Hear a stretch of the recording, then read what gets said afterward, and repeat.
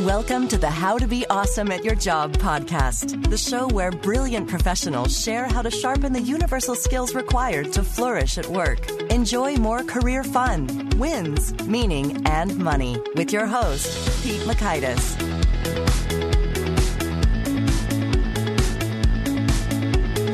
Hello. I'm looking forward to sharing with you this next guest here. It's Amanda Mitchell. She's the founder of OurCorporateLife.com, and she has some really cool perspectives about just that, what happens in the day in, day out corporate life, the sources of politics and drama and insanity, and how that can be reduced. So you're going to learn, 1, approaches to identify and eliminate unnecessary suffering at work. 2, how to deal with the pot stirrers at your job. And 3, the importance of focusing on your agenda before anyone else's. So if you want to check out the show notes, the transcript, the links to things mentioned, you'll find that over at awesomeatyourjob.com/ep51.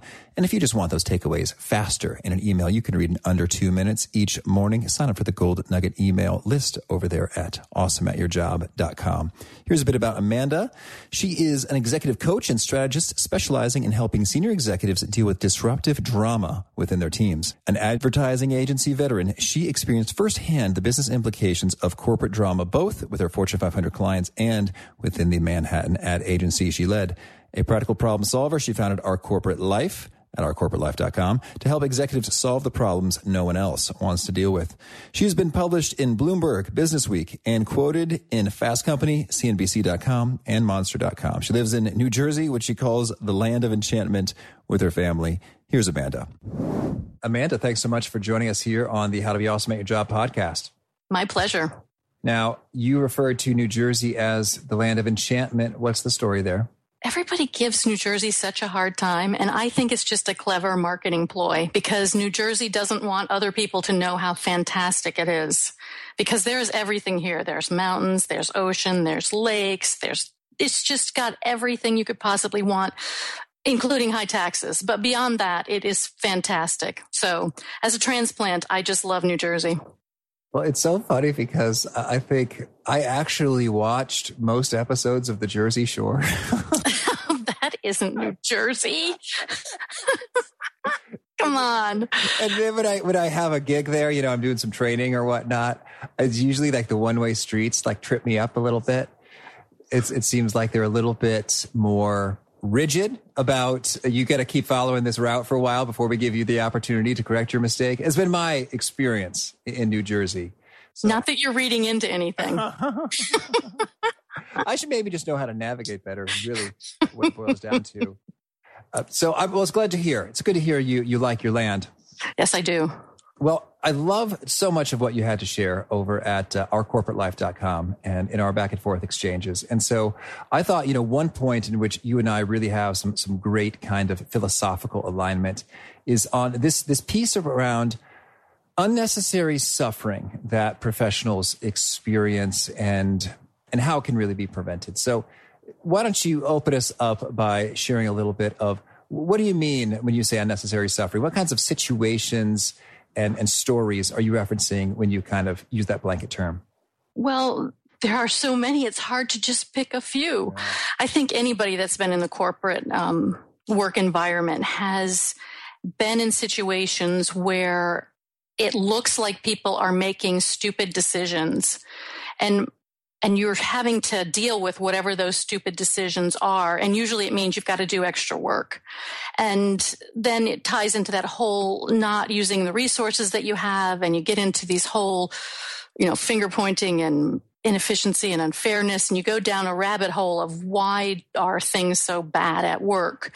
And a lot of that is because of structural reasons, because most companies were set up when we were coming off the Industrial Revolution. So it was more of, people were commodities, for want of a better word. They weren't treated as individuals because they were there to make a factory go. And a lot of our things that we still use in corporate are based on that, like how we measure success. It's based on efficiency and effectiveness. That's a factory kind of measure. It's not a knowledge worker kind of measure. So part of the suffering that you see is related to that kind of thing that shows up as stupid decisions. And the other part of that is that depending on what your orientation is in terms of where you are in the hierarchy, you may or may not know the context for a lot of the decisions. And that's why they look stupid. I mean, they look smart to somebody, but, it's not necessarily communicated. So there's a lot of gnashing of teeth and unnecessary resistance and struggle against people in the workplace when in fact a lot of it is related to structure. Certainly, absolutely. It shows up all the time, whether that seems like senseless meetings or anything within that realm. And one area in particular that you've kind of drawn some nice diagrams around to explore is the corporate insanity cycle. And so can you tell us a little bit of what is that and how does that show up in practice? Well, it shows up in meetings, actually. That's a good place to start. I mean, I don't know anybody who loves meetings, and most people say they have too many. And in meetings, generally what happens is that you're ending up with a lot more work based on usually factors that are not fully understood by the people who are giving you the extra work. And rather than tell you that, there's, a lot of backstory and hemming and hawing. So you are doing things because you are requested to, not because they make sense necessarily. Like they're always done that way, or this is what we need because we've always had this chart. I mean, it's not necessarily something that's making sense in the current scheme of things. Now, I'm talking about most of my clients are Fortune 500, so they're big companies that are established. So changing them is like turning a ship. It's little bit over time.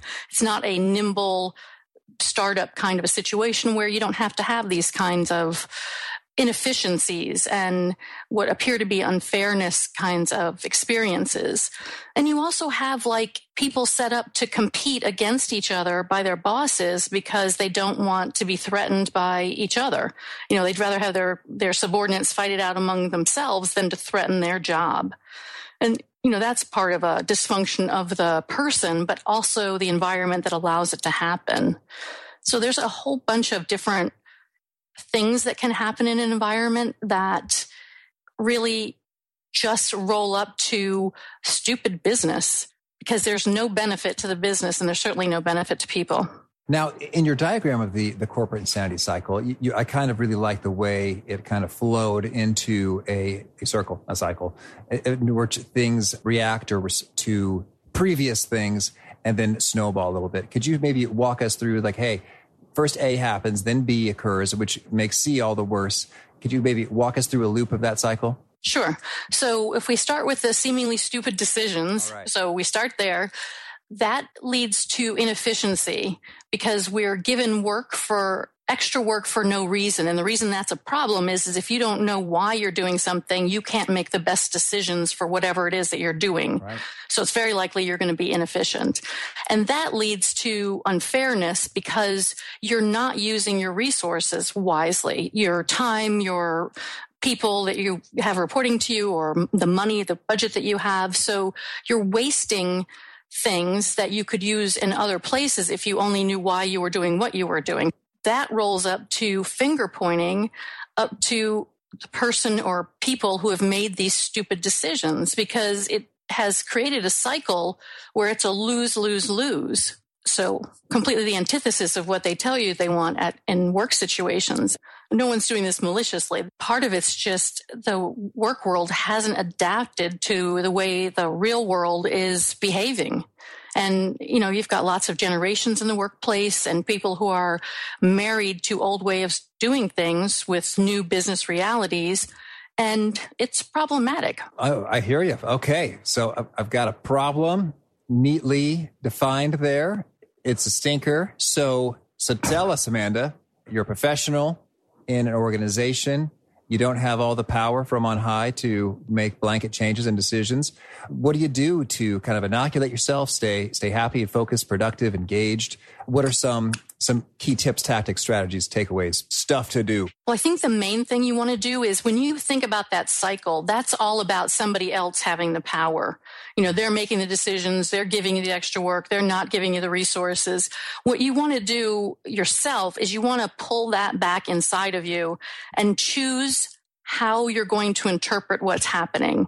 That's a very powerful tool to have. Recognize that we make meaning. That's what human beings do. We take random facts and we make up a story as a way to understand things and to remember things, quite frankly.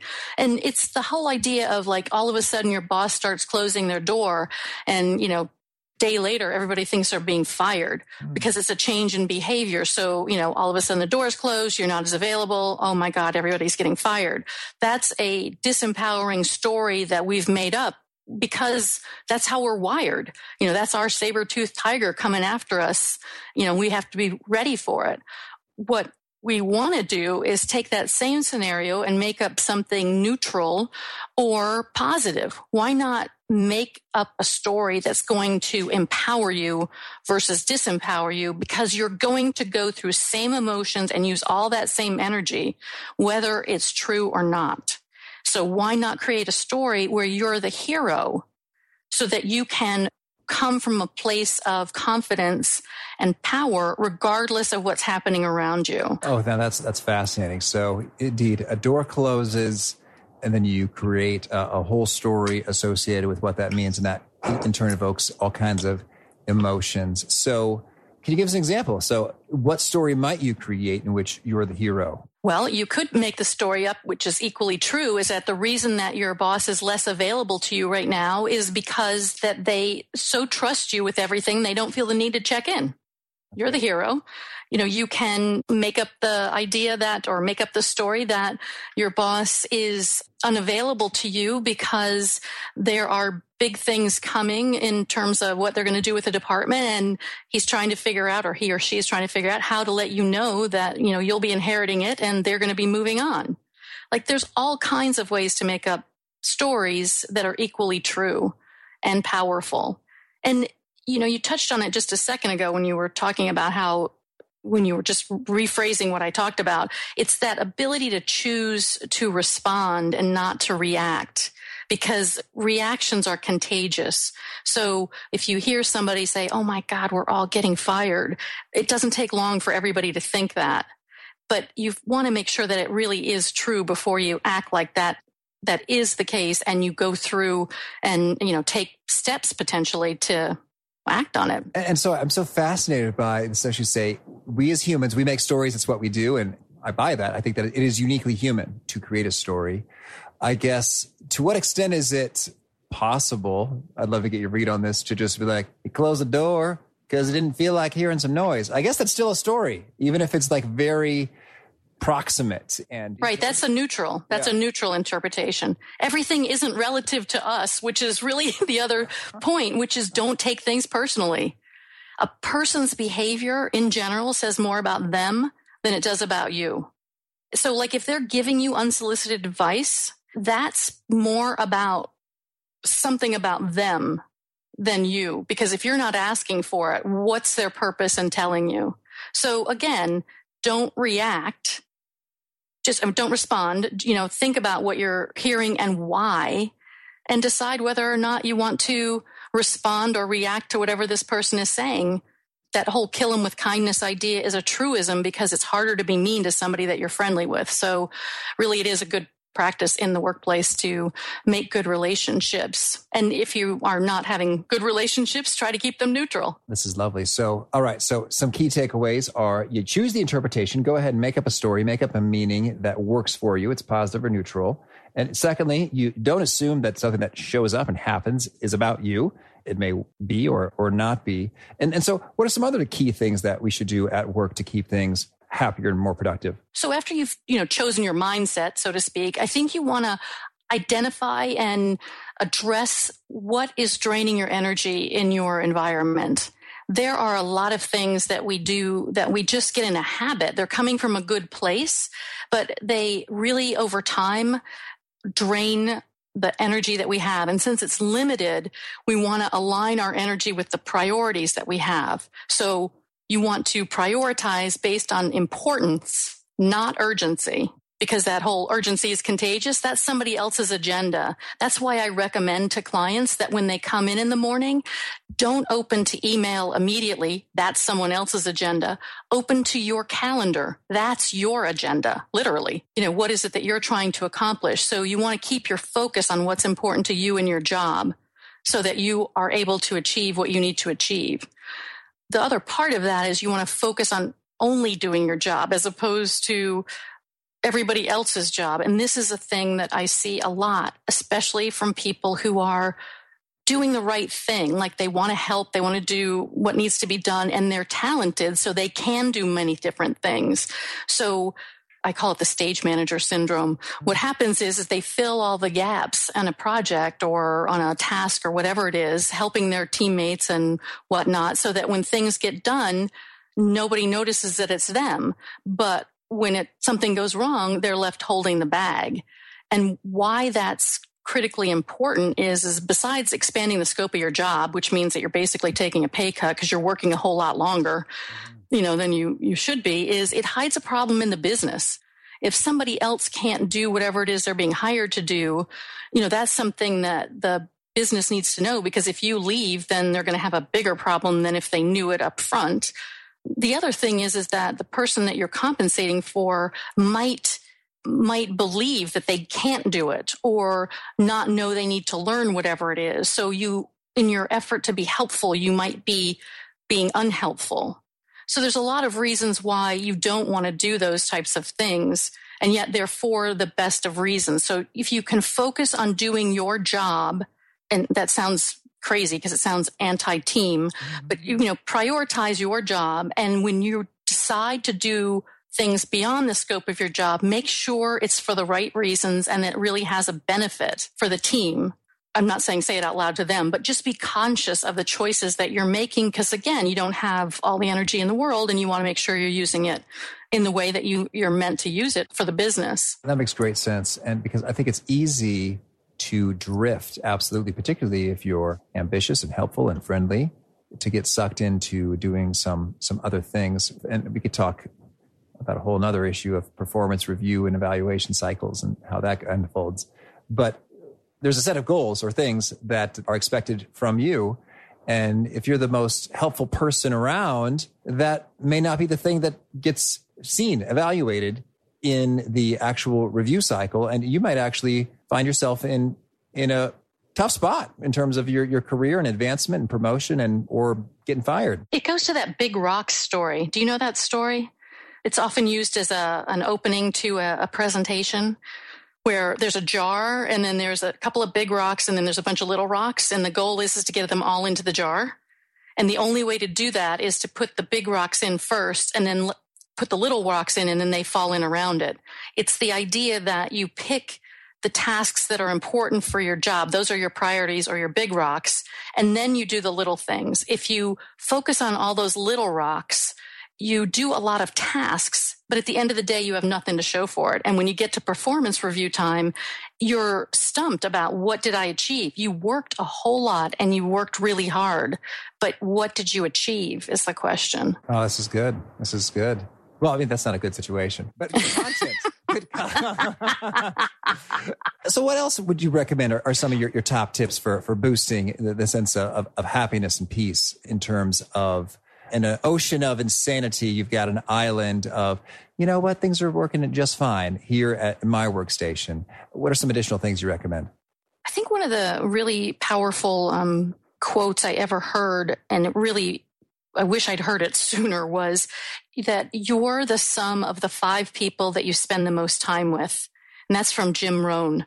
And the idea is that if you're spending 12 hours a day with the people at work, which is not uncommon in a lot of places, the way they see the world and the way they interact with people is how you're going to see the world. So you've got a bunch of people who are negative or see the glass as half full, who believe that everything is a crisis. You're going to be that way too. It's hard not to be, because that's your environment.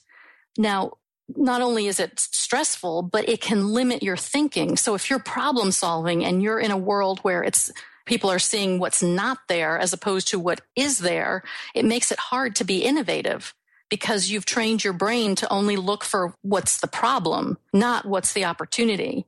So it has a lot of implications beyond just your mood.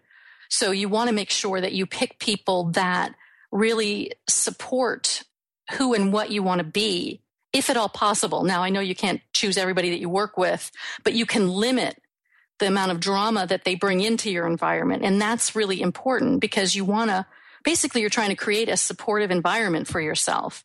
You want to surround yourself with those people and ideas that pull you toward what you want, meaning, the excellence at work and doing a great job and whatever else it is, and try to downplay or limit those naysayers. Like, you're going to have them, but limit the impact they have. So that might be the way to limit the drama, is understand that those people who use drama use it as a way to get their own needs met. It's something about, they're probably feeling undervalued in some place in their life. And so they're trying to get validated. So if you can understand that that's the genesis of the drama, you can see through what's happening and not get hooked into it.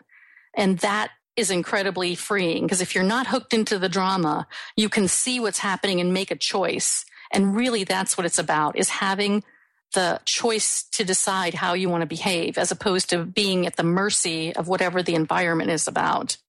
So, that's one big thing about really thinking about how to set your environment up, is who are your influencers and influences, and how much influence are you going to let them have? Oh, yes. Good thinking. And how does one go about disrupting the drama if it shows up, or limiting the influence of one who is trying to bring that into your world? One of the things I think you want to do is people who are, let's just call them pot stirrers, they're trying to make drama out of something.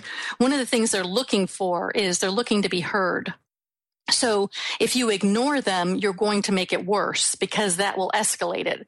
It's like a child. It's like they just get louder and higher as they try to get heard. So what you want to do is you want to acknowledge but not validate whatever it is that they're saying, so that they understand that you've heard them, but it's not that you agree with them. So that might look like or sound like you would say something and I would say, well, that's interesting, and then you go on to whatever the rest of the sentence is that is about something else. But you don't want to validate whatever they're saying. So a personal example is that my mother was a worrywart. So she would just make me crazy with the worrying. She would say something, I'd be like, well, that's interesting because, worry never paid the bills, or, worry never did whatever.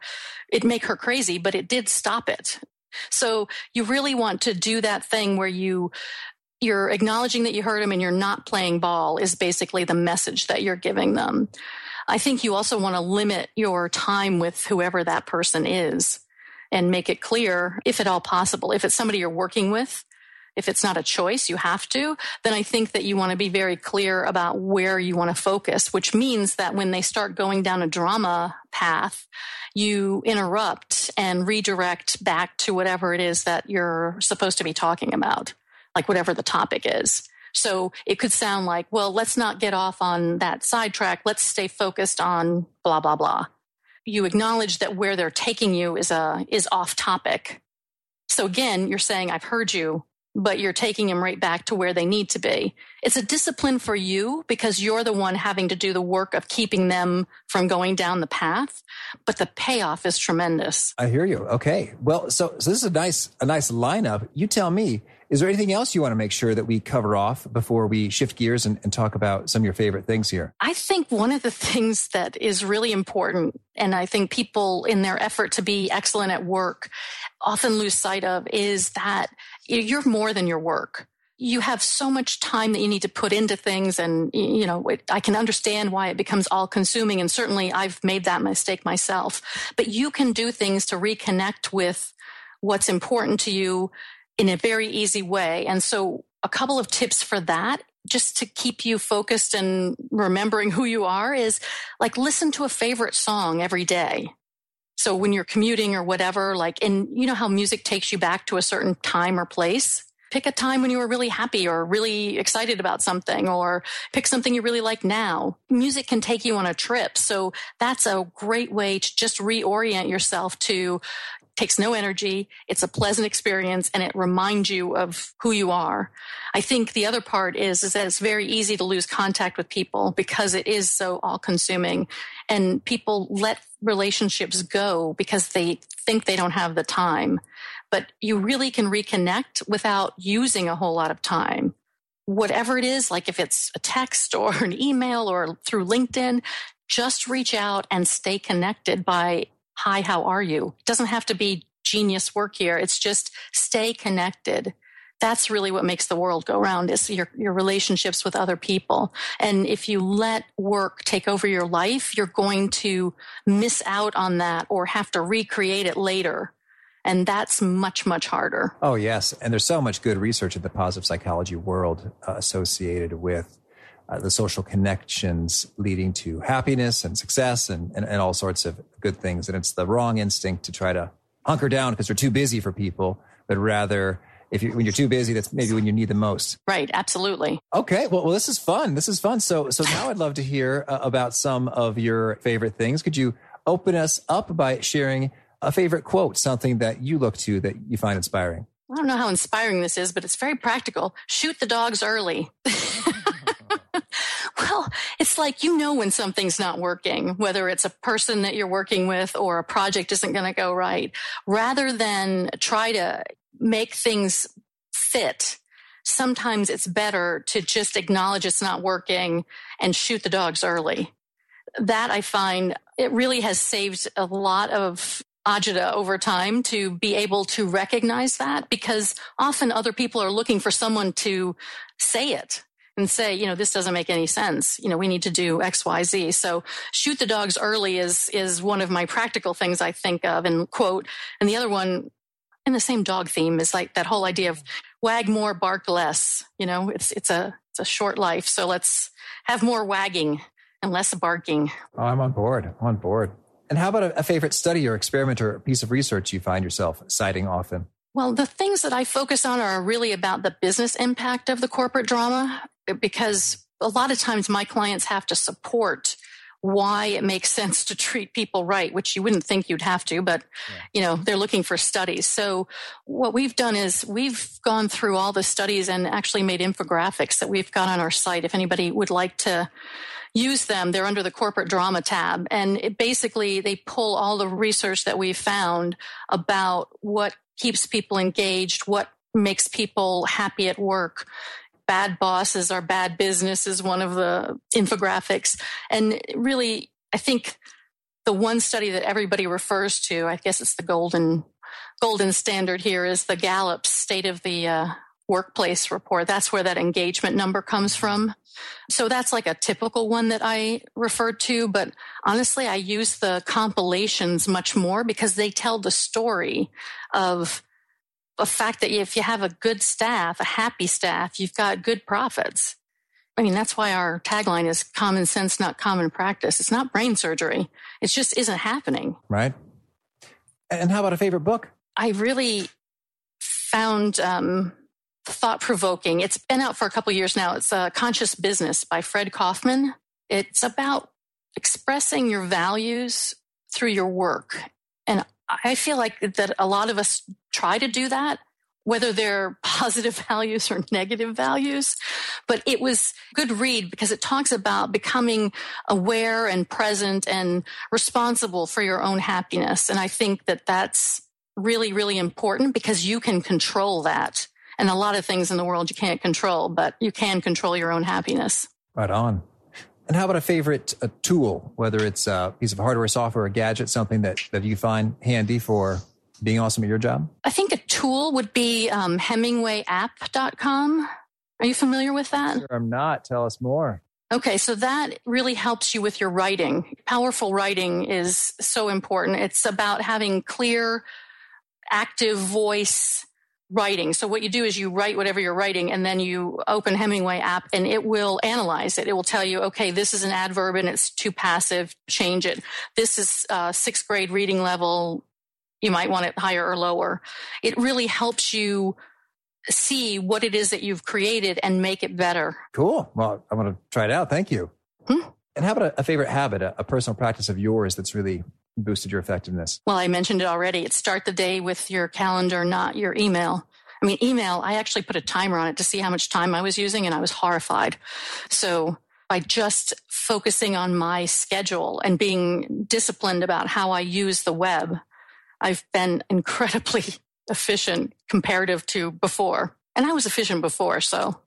Oh, exciting. Yes. It's compelling. And how about a favorite sort of a resonant nugget or piece that you share that gets people really nodding their heads, taking notes, retweeting when you're doing some training or consulting or coaching work? What's something that really seems to vibe with people? I think the big one is that if you've got responsibility for something, make sure you also have the authority for it. A lot of times you get the responsibility for a project, but you don't have the ultimate authority. And that means that you don't have control. So a lot of people get confused. They think when they have responsibility, they actually have control. And that's not the case. And they can kill themselves trying to make it be perfect. And yet, it's not possible. So make sure that if you're going to be responsible for the outcome, that you have both responsibility and the authority. If not, then back up your expectations of what it is that you can produce or, what it is that you can achieve. And how about the best way to find you if folks want to learn more or get in touch? We can certainly go to our site, ourcorporatelife.com. You mentioned that. We're also on Twitter every day. So that's Our Corp Life. Sounds bad because it sounds like a corpse, but I swear it's not. We're there all the time. And then we have a free biweekly e-zine that I think is a great tool. Of course, I write it, so of course I think it's a great tool, but I hear it back from our subscribers.